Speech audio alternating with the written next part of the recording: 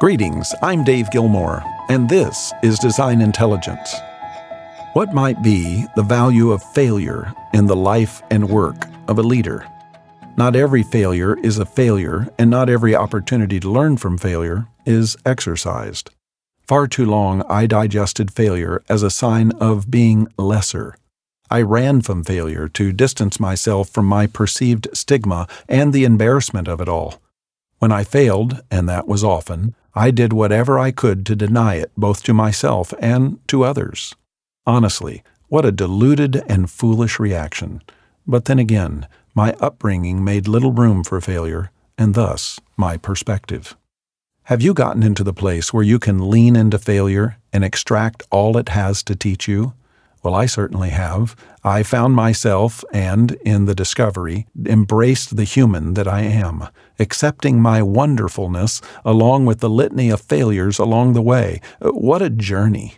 And honestly, I wouldn't change it given the results, the life-changing outcomes from it all.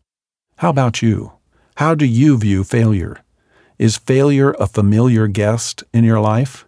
Now let me be clear. I'm not celebrating failure as a goal to be achieved. Failure isn't a goal, nor is it an end-all. It's simply one dynamic of being human and expresses itself across myriad dimensions of life and living. It's not the failure that counts. It's what you do next that matters. How about some famous examples to chew on in our contemplation? Well, here's some from Entrepreneurial Magazine. Arianna Huffington's second book, which she tried to publish long before she created the now ubiquitously recognizable Huffington Post empire, well, this book was rejected 36 times before it was eventually accepted for publications.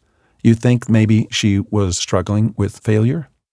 Bill Gates entered the entrepreneurial scene with a company called TrafoData, which aimed to process and analyze the data from traffic tapes. Think of it like an early version of big data.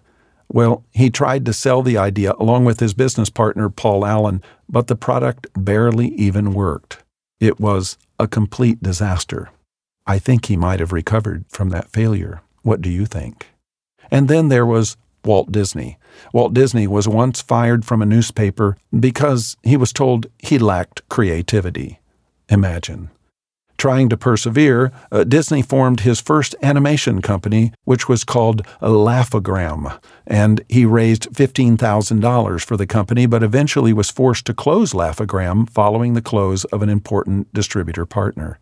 Desperate and out of money, Disney found his way to Hollywood and faced even more criticism and failure until, finally, his first few classic films started to skyrocket in popularity. And then everyone knows Hershey's chocolate, but when Milton Hershey first started his candy production career, he was a nobody. After being fired from an apprenticeship with a printer, well, Hershey started 3 separate candy-related ventures and was forced to watch all of them fail. In one last attempt, Hershey founded the Lancaster Caramel Company and started seeing enormous results.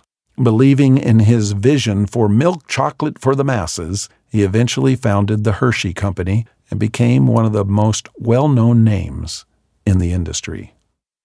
Great leaders allow for failure, learning from each, allowing others to come alongside in the disappointment and stepping back a bit to consider new alternatives that fuel trying again.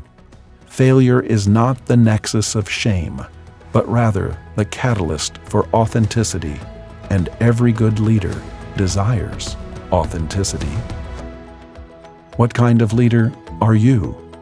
Until next time, I'm Dave Gilmore, and this is Design Intelligence.